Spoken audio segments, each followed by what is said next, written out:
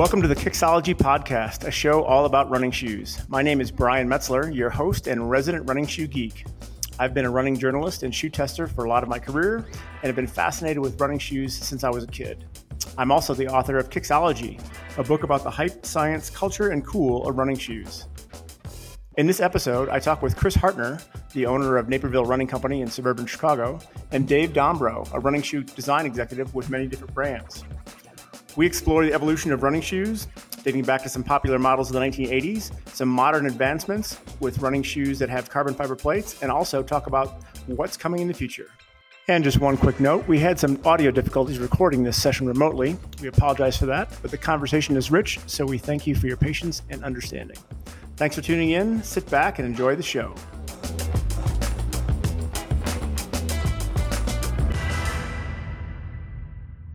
Welcome to today's episode of the Kicksology Podcast. I'm honored to be joined by two running industry experts I really respect. Chris Hartner, the owner of Naperville Running Company in suburban Chicago, and Dave Dombrow, a shoe design executive who has worked with a lot of brands, most recently Under Armour, and is also the co-conspirator of a really cool YouTube show called Speed Hack. Welcome, guys. Thanks. So yeah, we all love running shoes, obviously. We've all been involved in different aspects of it. I know you guys both work for brands. Chris, obviously, you've been selling shoes for 20 years. I said, I guess when I look back on my experience as to how I kind of got into this running shoe geek world, it's like I was a kid running middle school cross country, and I just love shoes, and I love what they made me feel. I love to run fast. I love to move, but I also realized there was something different than that too. I certainly think that kids noticed shoes for their brands, for their colors, for what they were. I knew I could run faster in certain shoes. But when I was a kid, I think that there was a moment like when I first started cross country, I was running in like Pro Keds, a low end kind of just thing you bought from a department store. And yet the kids that were 7th and 8th grade, they were wearing Nikes and Adidas. And, so when I got my first pair of Adidas Oregons, I really felt like, wow, I belonged. I was a runner. I was something, and I was part of this kind of thing, whatever it was. But it was because of the shoes as much as anything else. So I think that certainly spurred me into, this whole career of things that I kind of fell into about running shoes.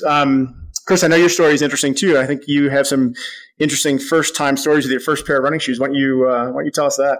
Yeah, mine's the first shoes, athletic shoes I had, kind of similar to you, where I wasn't a runner. I was more of in fact, I wasn't really in sports at all. I tried a couple and I wasn't very good. And, so I had like Zips, the ZIPPS brand, maybe, where the commercial back in the day was a kid would, bounce back and forth on his feet in the dirt and put a little line across and to make the Z logo. And, I wore all kinds of stuff that wasn't, very performance oriented, but when I started running, like it's clear that that was ended up having a fascination with footwear, and part of it was I think that the very first pair I got was a $60 pair of New Balance 620s, and it was going into my 8th grade year. I had just started running over that summer just because I couldn't finish the 600-yard dash and 6th grade, 7th grade. So I decided to start running. And so my mom took me out and we bought this. I mean, it was absurd to spend $60 on a pair of shoes, but I got them and they were awesome. I was so proud of them and infatuated by them. And it was probably, so that was probably in the summer before. So we went to the Boundary Waters on a canoe trip. I brought them with. They got wet, set them by the fireplace to dry, and the nitrogen infused blown rubber EVA outsole shrunk and hardened, literally to like 2/3 of the original size. And I was just crushed. There's nothing I could do. And then I didn't know that you could have them resold or anything because I was a rookie. So, that kind of, I don't know, it was maybe that scarring moment, and it showed how much I appreciated them anyways, and then having them taken away, and I guess that might have been what triggered this thing that's been burning in my brain ever since. I mean, that was 40 years ago. So take that into measure there. So. You're dating yourself. You're old school.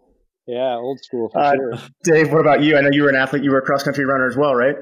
I was, but I was also, played other sports too. So I remember it distinctly. The first time I went out for cross country, I actually didn't have running shoes. I thought I could run, or I thought I had the potential to be a runner. So I went out for it. But I remember distinctly running in Nike Flight 89s. Imagine going and doing, That's a 7 or 8 miles. Yeah, that's a good shoe. Yeah, it was a great shoe, but that was what I first went in, and then I quickly, once I made the team, I think I remember the first running shoe being Asics Gel Light, I think 3s. If you remember that shoe, the Asics Gel Light. I think it's retroed all over the place now, but it was a performance shoe at one time. It had the split tongue. Remember that, guys? It had split tongue, right? It did. So that was probably. It also wasn't very light either. No, but at the time, it was pretty cool. I think mine were purple and black, from what I remember, and that was kind of my first. Yep, the first shoe, and then I kind of drifted into becoming running in the Nike Peg for a while. Yeah, for sure. I ran a lot of Nike Pegs through the years. I think that I ran in probably the second edition. I didn't have the first one, but I ran in the second one and probably at least 24 of them since then. I actually ran in a pair of the Peg 37s last night. So obviously that's kind of a cool story that ties to the roots of my running. People ask me what my favorite running shoe is, and I'm not sure I have a favorite running shoe because I run in so many, and I've got so many different moments in different shoes, and I think that's the key part. I think that when I look at a shoe, I think of the runs or the moments or the races I ran in those. And, I look back to the Nike Air Edge was a big favorite of mine when I was in high school. And, I had one red swoosh, one blue swoosh, super light. It was like a racing flat for distance runners, and certainly meant a lot to me. But since then I've run in everything and had different kind of trails I've run in. I've liked shoes. Lately I've been running in, the Ultra Timp 2, I think it is. I run in Brooks Launch a lot. I used to love the New Balance Freshfell and Zonte, but that went away, unfortunately. And I put tons of miles in the Hoka Challenger, the Hoka Speed Goat. And so, certainly I think certain people have favorite shoes, but I think that once you're in the industry or you've worn a lot of shoes, it's hard to nail that down because there's so many different shoes. I mean, can either of you think of a shoe that's wow, that's my favorite? That's one that really changed the game for me. For me, I'd say there's two that stand out in the kind of in my middle prehistoric period. Would be the original Asics Gel Epirus, the kind of mustard colored one, and I think that's even maybe the color code and name for that one. Just so light and bouncy and responsive, and it had a little stability, if I recall correctly, a little bit of some variation of it was probably a board last. It probably wasn't a post or anything. And then the original Skylon, which I just love that shoe. And for my master's thesis, I actually used that shoe, and Nike built 2 pair off of their production line. For my master's, my actual thesis, I did a study on shoe weight distribution, and so they built these shoes with little weight pockets. But when I was done with the study, they were both in my size. So everybody that did the study had to be like a 10.5, an 8.5 to a 10.5, so they could kind of squeeze into my 9.5s. But I got to have 2 free pair of those, which is pretty nice for a grad student at the time. So those are the ones that stand out for me big time. Yep. How about you, Dave? Yeah, for me, I would say obviously the Peg through the years, just because that was always kind of a shoe you'd go back to. But the DS Trainer from Asics also sticks out to me as a shoe through the years that I remember running in. And then a lot of it goes back to memories for me. And I worked at Salomon way back when, and there was some really cool product that we were working on at the time out in Boulder, actually, the Raid series. And there was one in particular, I don't know if it was part of the Raid series or not, I can't remember, but it had a split color. So it was like half blue, half yellow. I don't know if you guys remember that trail. Oh, yeah. That's a sweet one. Yep. And it was super iconic. So, from a design standpoint, that one really, I did not design that one, but it sticks out to me as one that does. And another one that I did work on that I was fortunate was Speedform, and that one I got to work on at UA, and that's the one we made at Apparel Factory. So, they all go back to memories and performance. So For sure. Yeah. I think that it's interesting that probably most runners, don't really maybe think as deeply as we do about running shoes. And that makes sense. They certainly lace them up and they appreciate them and they run their miles and their races and everything else. But certainly when you get down to the nitty gritty of materials, certainly long time ago, shoes were leather and then they, became canvas and then obviously synthetics and obviously rubber was a big thing. And obviously foams were the big thing that probably changed things. EVA foam for years and still around now, obviously. And then obviously air and gel and everything else. It seems like, runners go to stores and they buy what's there, obviously. But at the same time, it seems like there's been so many innovations and so many changes, always with the intent of making runners, run better, run faster, run more comfortably.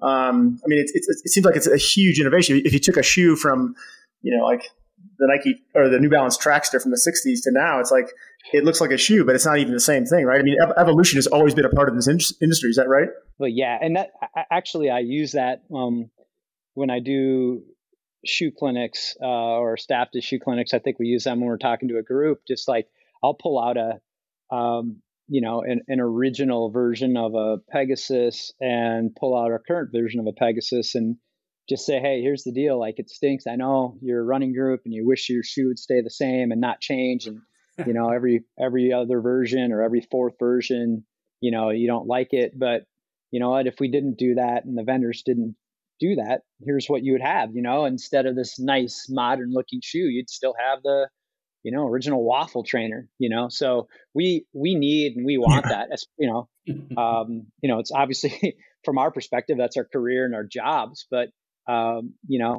even taking that out and just as a runner, it's what we want. I want to get faster. I want to be motivated. I want something fresh and new and bouncier and quicker. And, you need that little, maybe not everybody does, but a fresh new pair of socks is enough motivation to get me out the door sometimes when I'm on the low motivational ebb, Yeah. And I always tell people that happiness is a new pair of shoes, right? And why? Because you buy a pair of shoes and they feel good, but it's also that like you have this notion that like, oh, I'm going to do something. I'm going to train. I'm going to get healthy. I'm going to run faster. And like, I think that's what kind of shoes represent in a lot of ways. And I think too, if you talk about the evolution, like a lot of these evolutions happened a long time ago or started a long time ago, but trail running shoes really in the last 20 years or so really have kind of made their presence. Like when the first trail running shoes came out, there was these lightweight kind of road running shoes, and then there was like these heavier kind of models that came from boot brands, obviously. And so, I think that if we talk about evolution, that runners do want these changes. They want these new models because they do run better and faster and all these things in it. Dave, from someone who's been involved in shoe design, and Chris, I know you were working at companies too, so you were kind of privy to this. But Dave, how does a shoe come to be? Meaning, like, it might start with an idea, right? But like, how do you get from point A to point B, knowing you want to make a shoe that a runner can run well in, but also it's got to sell, right? It's got to be marketable. How does that all happen? Well, it's all about the approach, all about the story, and it really starts with multiple people, which is interesting, right? It never really starts with one. Usually, in the industry, they call it a triad, but you have a PLM, product line manager, you have a developer, and you have a designer. And they come together in an ideal circumstance. They come together to form the brief, and the brief kind of gets the whole project going. And hopefully that has a really great insight that's super endemic to running and a runner's insight that gets you somewhere new. And hopefully it's an insight that is going to progress the industry and take you somewhere new. Yeah, certainly. And I think that that's another thing people maybe don't realize when they buy shoes. And nowadays people buy shoes in a lot of ways. Obviously, an online store, direct from the brand, and certainly, as I always tell people, the best way to do it is from a specialty retailer, because you can really go and get that service and understand kind of how that shoe works with your gait, your foot size, your foot shape, all those things. But Chris, tell me about this. Like what Dave just said, obviously there's this design process that happens at a company, and then, down the road, you're selling that shoe. How does that all coalesce? Obviously, you walk in with a study of one, a customer of one, right? And you've got 100 shoes on your wall. How does it possibly happen? Is it trial and error? Is it a science? Tell me about that. Yeah. Yeah, well, it's kind of, the proof is in the pudding, and that's the where the rubber meets the road, pun intended. Like, you know, Dave and Dave and his triad can come up with whatever they want, but when it gets to our door, what truly matters is if when the person puts it on their feet, number one, does it feel right? Does it feel good? Does it feel like it's winning the comparative contest enough to get purchased and then go out and be running?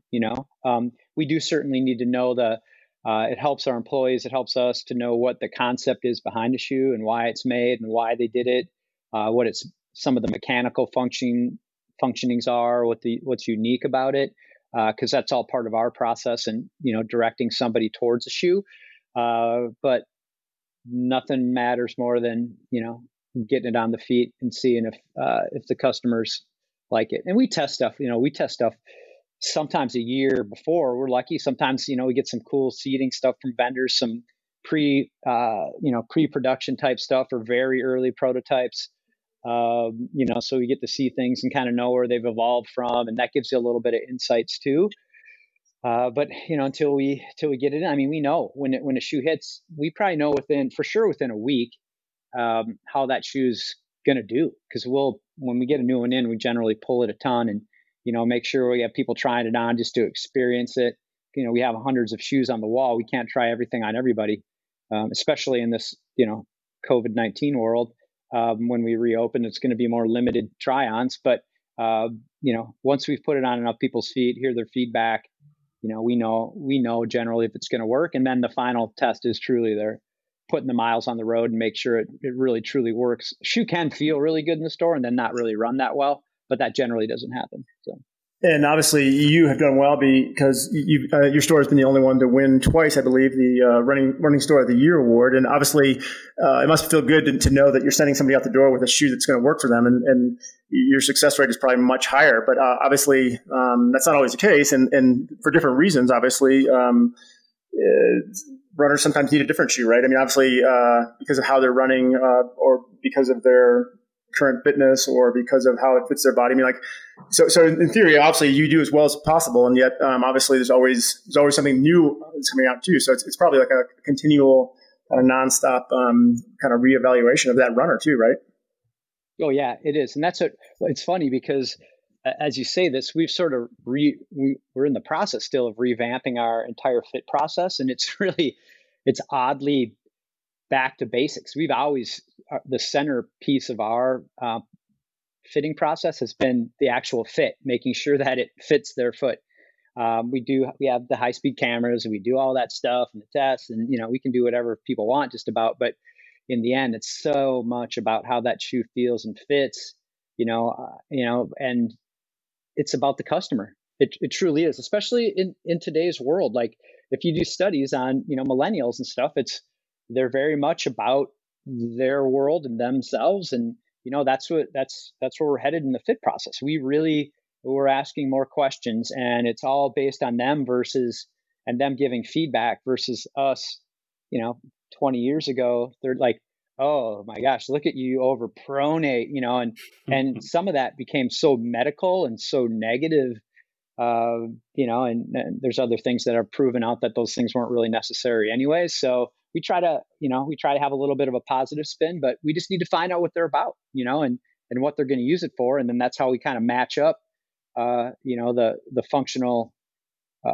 kind of framework on which that shoe is built. And we've seen, I guess, in the last bunch of years, we've seen so many different changes in running shoes. I guess from your point of view, Dave, it must be an exciting time to design shoes. Obviously, there's so many new materials. There's so many new ideas. We'll get into some of those in a minute. But what's it like as a designer to have this kind of this much wider range of possibility like at your fingertips? Well, I mean, I think first of all, as funny as I'm listening to Chris, because the rules are kind of they're rewritten, right? They're not. I found a document the other day, an old manual of the way things should be done for running shoes and basketball shoes and different things, and I had to laugh because it was so outdated. And this was an actual manual, from a company. So it just tells me that, as Chris said, you just need to adapt, and you have your core principles, but, it's kind of a constant evolution. And that's what's exciting to me, is that, you can adapt, and with new materials and new technologies, they're enabling us to go places that we've never gone before. Yeah, for sure. I think that also, the first end of the running boom was certainly all about running a marathon, running a fast marathon. Then obviously it emerged into other things, just finishing a race, and obviously half marathons, 5Ks became bigger things, and all different kinds of things. And even in the last 5 or 7 years, when you had kind of color runs and novelty runs, I mean, I always thought that the common denominator was that people were buying running shoes, right? And so I think, Chris, you've told me before that it doesn't really matter what kind of runner that person is when they walk in. Certainly, you want to find that out from your fitting process. But I mean, that's how running has changed too. It's no longer about, okay, you have to run from point A to point B fast. It's whatever you want it to be, whatever that customer wants to be, right? And that certainly probably has played a role in kind of how shoes are designed and marketed and obviously sold at your store, right? Oh yeah, I mean, it's in so many ways the way it is now, and I tell our staff this, and they're all like, "Oh, that's just okay." Old man Hartner telling us that uphill and snow to school both ways or whatever. But I started doing this when I was 16 at GBS Sports in Minneapolis, St. Paul, Gary Bjorklund Sports, and I'll tell you what, I worked there through high school, college, and grad school for 8 years. And I was burned out by the end of that. But that whole time, even before that, I was going to have my own store someday. So it's where I wanted to be and what I wanted to do. But I knew that someday I would open a store. But I was assuming that I probably wouldn't really work in it, just because, boy, back then it was everybody, and I was young, and so everybody wanted to know if I'd run a marathon, and they didn't want you to fit them if you hadn't run a marathon, and I was a kid, but everybody that went to running stores then pretty much was a pretty hardcore runner. Like the average marathon time was an hour and something faster than it is now. And so, and I think most people know those are the most challenging customers that'll drain you and wear you out. And then, then I took my many year hiatus working for, Reebok and Adidas, and came back into the swing when we opened the store, and it had changed so much. And yeah, it didn't matter. You could run a marathon, even doesn't matter what your speed was. And people started seeing like, wow, if he can do it, I can do it. Or she did it, I can do it. And everybody started running marathons, and the times went down, but who cares? I've always had that opinion. Like there are people that want to be hardcore and, chat on Let's Run about what a real runner is. And I'll always argue that, like, where do you draw that line? For one, that I wouldn't be open today if we didn't have the broad spectrum of runners we do. If you want to be an elitist or whatever, that's your choice. But man, we're all about anybody who, runs as a runner. And if you walk, come on in, we'll get you in some good shoes. But, we really have to accommodate all ranges of people. And, there are different shoes, people will use shoes differently. Like, maybe if somebody's running a 5-hour marathon, they may not want to wear, the next percent, they may wear something different. So we will factor all that stuff into it. But, to try and decide like what speed a runner is, makes a real runner has always been kind of I don't know. It's frustrating to me, but, I think you just say, where do you draw the line? For sure. And Dave, from your point of view, I mean, obviously there's still a performance division in every running brand, obviously, but I'm guessing that the way runners have changed have probably maybe given wider parameters or different parameters on how a specific shoe or a line of shoes are probably developed. Is that right? Completely right. I mean, companies have even, just like you see kind of out in the marketplace, right? Say different levels of running shoes. They've set themselves up that way internally as well. And so you have maybe a group that goes after a broader scope of athletes or consumers. And then you have, maybe there is more of a focus group that goes after, as Chris put it, more of your kind of elitist runner. But it just reflects kind of where the market is and where the consumer is. And really that, quite frankly, people are wearing running shoes for a lot of different things. And that's great. The market's grown to the size it is. So. Yeah, to that point, I always tell people that that running shoes became, the comfort shoe of choice for Americans, and probably more than other societies too. But I think that if you go to an airport in the United States and you see, you look at the shoes on people's feet. I mean, there's a majority of people wearing running shoes, and that's not true in Europe and in other places yet. But we've definitely changed from the 1970s and 80s when people wore more formal shoes and work shoes, and now obviously the relaxing of how people dress for work is different too. And to your point, yeah, I mean, like certainly people want to have comfortable shoes, and that's kind of what people go to. And I think certainly there's a certain identity of how people identify with running shoes. Obviously, that started with what you were saying, Chris, too, about how people saw running as a thing, and this is who they were, and this is how they were going to define it. So certainly all those things play into that as well.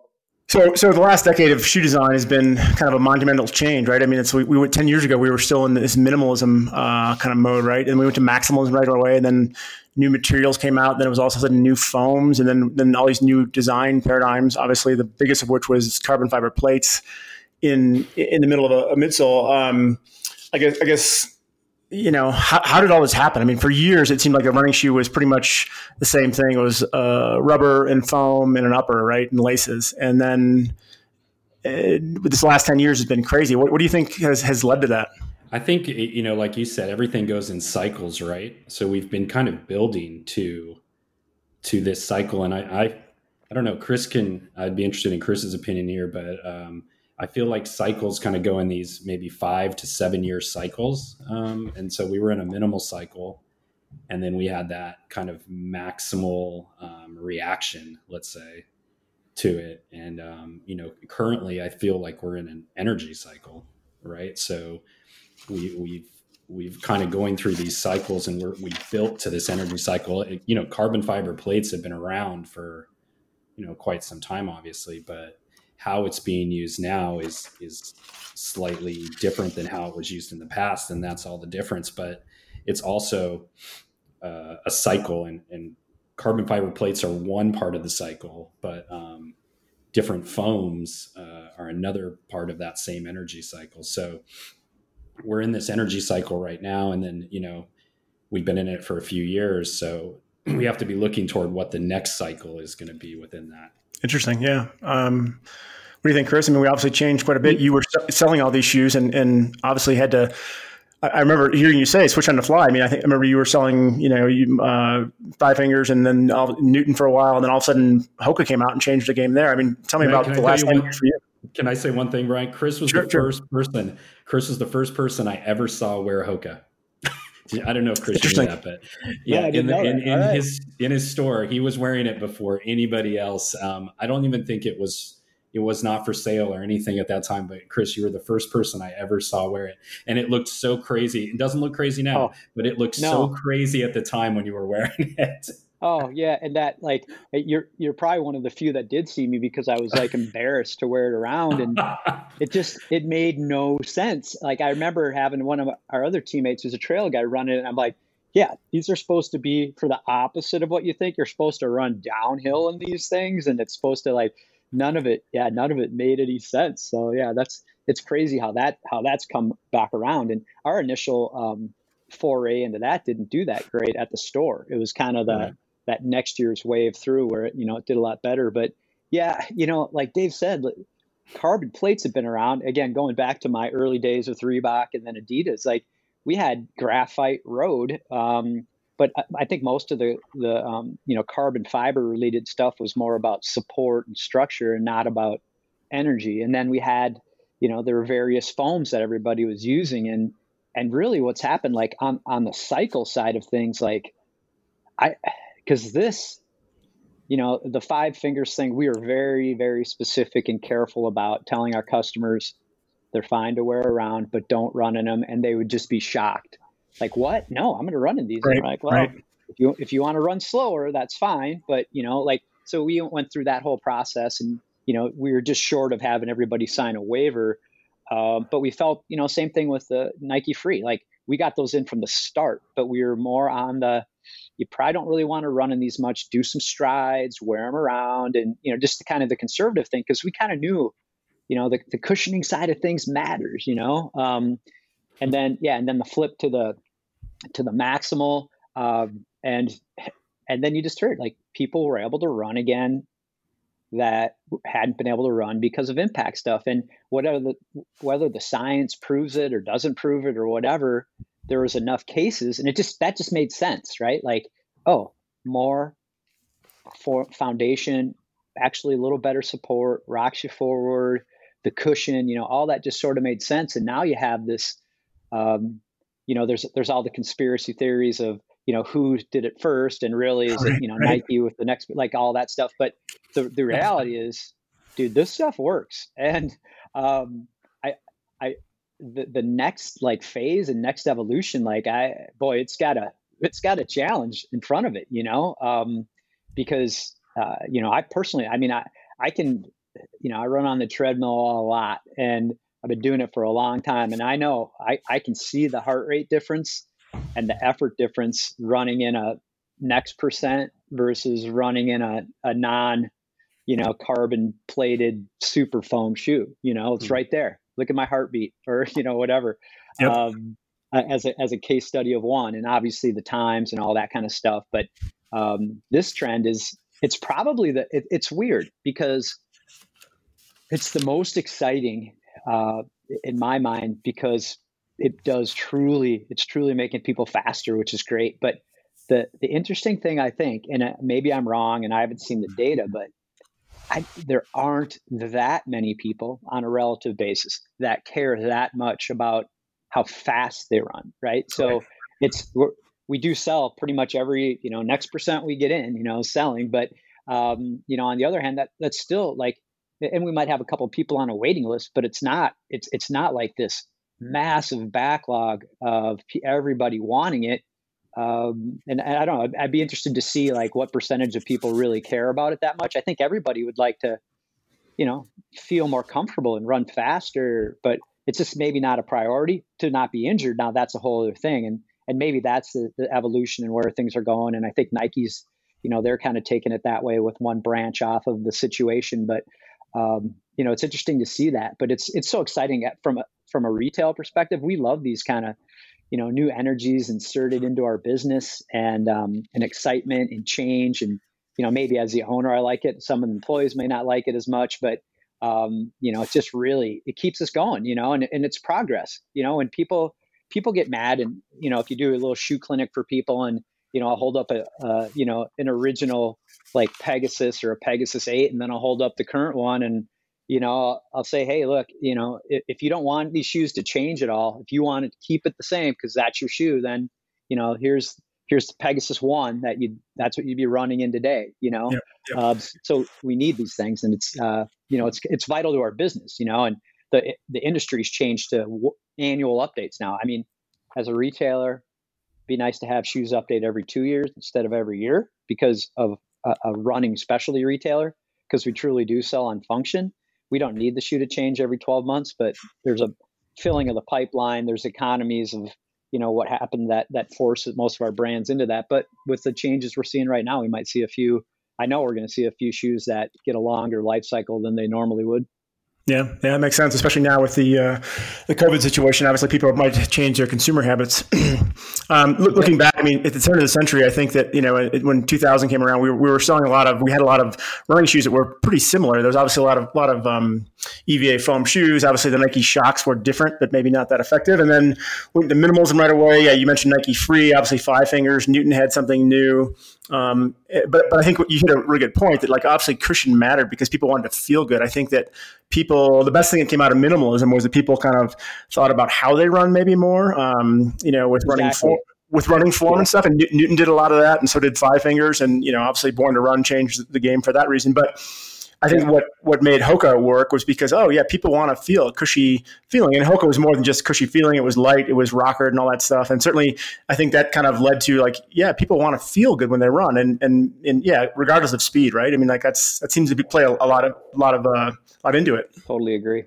So the next thing I think that came into play was obviously new materials. And I think that the one reason that Hoka actually worked from the start was because people said, oh, wow, it's not that heavy, right? And they had a new foam And certainly the next biggest foam in my mind that came out was Adidas when they came out with the Boost foam, right? That, those TPU pellets welded together, because all of a sudden it was cushy and impact damping, but it was also super energetic.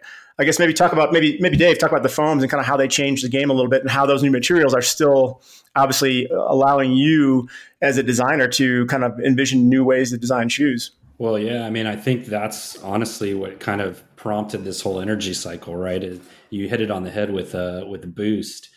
Boost was kind of the first one that, not the lightest, but as far as energy return goes, really started that conversation, I think.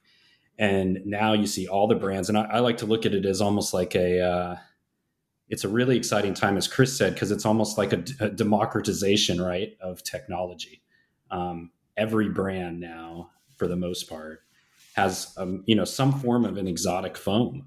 So it's really cool because it's then now how do you play with that foam? How do you set it up? What other pieces of that layer cake? How do you put it together in a different way to get a different result? And that's how things like the 4% were born.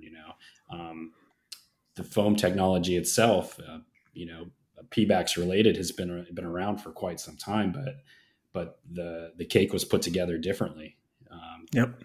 So yeah, it's really exciting. And I look at all the brands and I see all the different foams, and it creates, as Chris said, I think it's the most exciting time, and at least in my lifetime, that I can remember right now for running and running shoes, just because there's so many new things happening, and I love it. I think what's happening now with this kind of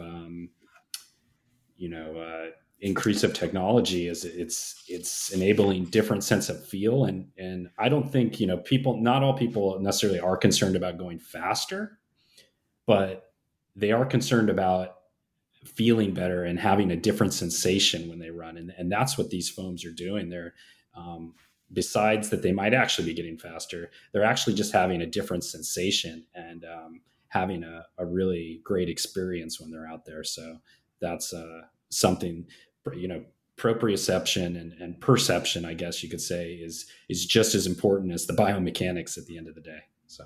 Absolutely. And I think that one of the things people have said, and I'm not sure if there's a study to this, but certainly all these 4% and next percents, it's one thing that you're going faster. Certainly you're more efficient, as we know. As Chris, you mentioned, the heart rate is lower to run the same pace. But also I think the recovery aspect is a big deal. People talk about doing a long run in one of these shoes and you're not as beat up the next day. And that certainly started with Hoka in some respects.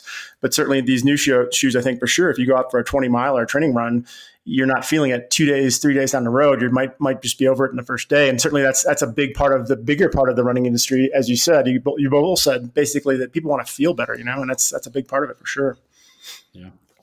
With carbon fiber plates, obviously a big deal in the last year. People, said, it's a competitive advantage for people wearing Nikes. And certainly with what Eliud Kipchoge did, he ran the 159.40. It proved that some kind of a new design with the foam, the carbon fiber plate can make you go faster, obviously. But yet World Athletics came out and had the regulations. Every other brand had something in the works, and now everybody has some sort of this shoe, right? And we saw a lot of that in the Olympic trials in Atlanta. I guess my thing was always that, like, okay, these shoes are not putting more energy into the runner's stride. It's just using the energy that's putting into it from the runner, right? And so it wasn't like a Tour de France rider with a motor in their frame. It was basically just a more efficient way to go from touchdown to toe off, right? That's kind of how I see it. Yeah, I mean that can be applied across a range, right? So at what point are you wearing bladed, devices, and they know that makes a huge difference. So I know that there has to be at some point some line that has to be drawn, and they decided they had to do it. But I don't see any like you, Brian. I agree. We're not putting extra energy in. It's not cheating. It's making people be more efficient with what they have. But at some point you have to draw a line in there, and it's the same thing. Like some people will want to say like, oh, what's a real runner or not a real runner, or who's a jogger and all that. And I always where do you draw that line, and who cares? Like Right. that part doesn't really matter. And where, so are you saying if somebody, you have to be a 205 marathoner to be a real runner? Oh, no. Like, so 220, like, well, they're good, like, but then where do there's certain things you don't, that don't matter. This kind of does, because there's a point where it just it'll get to be too much and too crazy. And, I respect them for making that decision. It sounds like how the decision was made, might have been, there's brands involved in some of these large organizations at different levels, and in different ways that kind of play into the whole thing. But they drew a line in the sand, and, there was existing models in place that they kind of used as that guideline, and they were already out and being running. So, like, here's where we got to kind of stop it, and so that'll push further development in other parts of it, right? Like, so thickness is controlled, and the plate formulation is controlled, or the configuration of it, but they're going to find other ways to keep working on it. I don't think they can make it too much lighter, like, certainly they can, but at this point the weight is just not even, I don't think it's even that huge of a factor as it is. They're very light, but the other stuff that's happening, like, and it is true, Brian, you mentioned the recovery part of it. Like, I had to kind of do a crash training program for a marathon late last year, and I could not believe, and these are on legs that haven't run much in the last several years, how good I'd feel after, putting in some long runs that I should just have felt wrecked. But it's something about it, the foam, the plate, the rocker. There's something kind of magical in that recovery aspect too, that, that's going to benefit people and help them run faster, For sure. And I think, you said earlier, it's a great time to be in shoes, obviously, in running shoes, but also that, like, whatever's next is going to be something really crazy and different, because we're in such a good place right now, with efficiency and speed. I think certainly the next step, in maybe improvement, is durability. And I think already some more durable foams are coming out. So these aren't just, one and done type of shoes, but I think it's certainly an exciting time to be a shoe designer. And I guess from that point of view, Dave, let's talk about SpeedHack, your YouTube webisodes that basically you take shoes and you morph them and you mod them and basically come up with something new. I guess, how'd you come up with that idea? Because it looks like a lot of fun. You take everything from road running shoes and make them trail running shoes, and you take soccer boots and make them trail running shoes. And I know there was that episode where Chris, you had mentioned that, hey, why don't you take I think you took a Next% and made it a mountain bike shoe. Talk about that and how much fun that is to tweak shoes like that. Well, I mean, it's definitely a passion project, and it's something that, it's kind of one of those things that I think a lot of shoe designers and not even, I think even beyond design, just talk about, like, what if I would do this or I would do that, and Chris's comment was great, and so we thought, let's actually do that one, because we're both kind of gearheads. But I think the show actually represents, in some ways, where the industry could go in many ways in the future. Right now, I look at shoes, and it's still a very, let's say, generalist approach, where technology has gotten, so much better, but you still have a shoe that's for everyone. And so it's not when you think about high performance equipment, that really isn't what high performance equipment's about, right? High performance equipment's about tuning it for the individual and getting into real precision.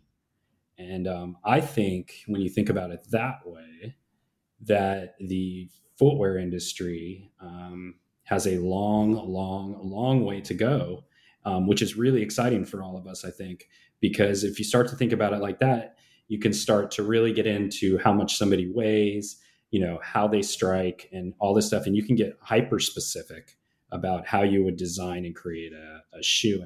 And SpeedHack is kind of a raw version of that, where we're taking something and we're hacking it to more of an equipment level that, in this case you can do because it's more of a one-off. But what if you could take that approach and get very DIY about it for yourself? It would be pretty interesting. Yeah, for sure. I think that there's, as much as we all look at shoes and say, oh, how can they get better? We've probably always thought that about things and about everything else in our consumer world too, with like cell phones. No one would have ever thought that like you'd have every song or movie or everything you've ever wanted in the palm of your hand on your phone, when just 15 years ago, not all phones were texting and BlackBerries were the thing, right? And now it's like, okay, if you look at that transformation, yeah, there could be a long way to go. I mean, you look at that new Hoka 10.9 shoe with a huge extension off the back for downhill running, or even the Atreyu guys who are creating something new and potentially selling it in a subscription model. That seems pretty cool. It seems like there's always something that's going to change. And Chris, certainly, as you've kind of alluded to in the retail front, I mean, like you can probably see it over the arc of your time in your business, but also every week there's new things coming out. Yeah, well, and the thing that I love about Speed Hack, Dave's action there is, I wish they could do one every week, because I think there are so many really good shoes out there that are just a little bit short of being perfect. And even and I do this for people all the time. I don't do it as much lately, but I still do it to almost every pair of shoes that I have that I run in regularly. I feel like I have maybe a little lower ankle bone, so I'll notch out the collar height on most shoes. If the Achilles is a little snug or something weird, I'll split the rear heel counter, or I'll go through and cut eyelets out. And Adidas with the Ultra Boost, their Stability Ultra Boost, that thing rode so nice. It was a great platform, but they had this like massive plastic on the side with their 3 stripes on both sides, and the plastic 3 stripes were connected with plastic. And I went in and carved those out, and they made these like little 3 straps on either side, and it took away. I mean, I bruised a bone. I thought I had a stress reaction from it. But so we'll modify shoes. I'll modify shoes. We modify track spikes all the time for kids, because kids, crank their spikes so far down. We take a Dremel and drill it out. We have these little tricks that we can to get the spikes out, and it's kind of fun, that aspect of it. But I think what Dave's showing in some of these things, there has to be shoe designers at the companies that have seen what these guys have done with their shoes and gone like, damn, we gotta try it. We can do this. It's not that hard. And, and I'm also just impressed at how well they execute those things. Like, the adding overlays and, drilling stuff out and trying to put the plate in the next percent. Like, wow, all right, that was impressive insights on how to do stuff like that. But yeah, I think there is a level of customization even for just about anybody. I've done it for customers. Like, oh, I love the shoe, but this little. I'm like, well, are you okay if I cut a notch in it right here? Like, if it falls apart, I'll take it back. But we've made a lot of customers happy because the shoe is literally 99% of what they needed, but that 1% could be kind of painful. Yeah, for sure. And I've for years also made some mods. I've cut holes or drilled holes to reduce the weight, just to carve out some of the excess foam and rubber, and then also for drainage, Mm-hmm. And if you know the story behind Ultra, obviously Golden Harper, and then before him, his dad, Hawk Harper, they came up with their whole concept by basically taking existing shoes and making mods out of them and really to get to their zero drop thing. And certainly they've done well with that. But certainly, yeah, it's fun to see, Dave, when you're doing stuff that like, yeah, I mean, like, what if a shoe that hits the market is pretty good, but hey, we could do this, this, and this, and wow, it's really good. It's like, and it kind of rides that line between what you spoke about before with the original shoe brief and what the end sales goals are and all that stuff to what is actually a better shoe. Yeah, and it's usually some production related thing in the upper that gets you.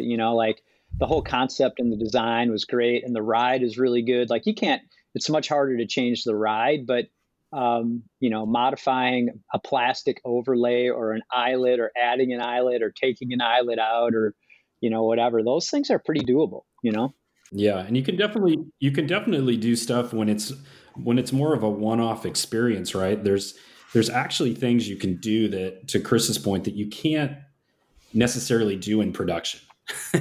So that it kind of starts to open the doors of trying new stuff. And it's a really great way to work, actually. It's more of that kind of maker's builder mentality where you're really getting back to trying to optimize performance.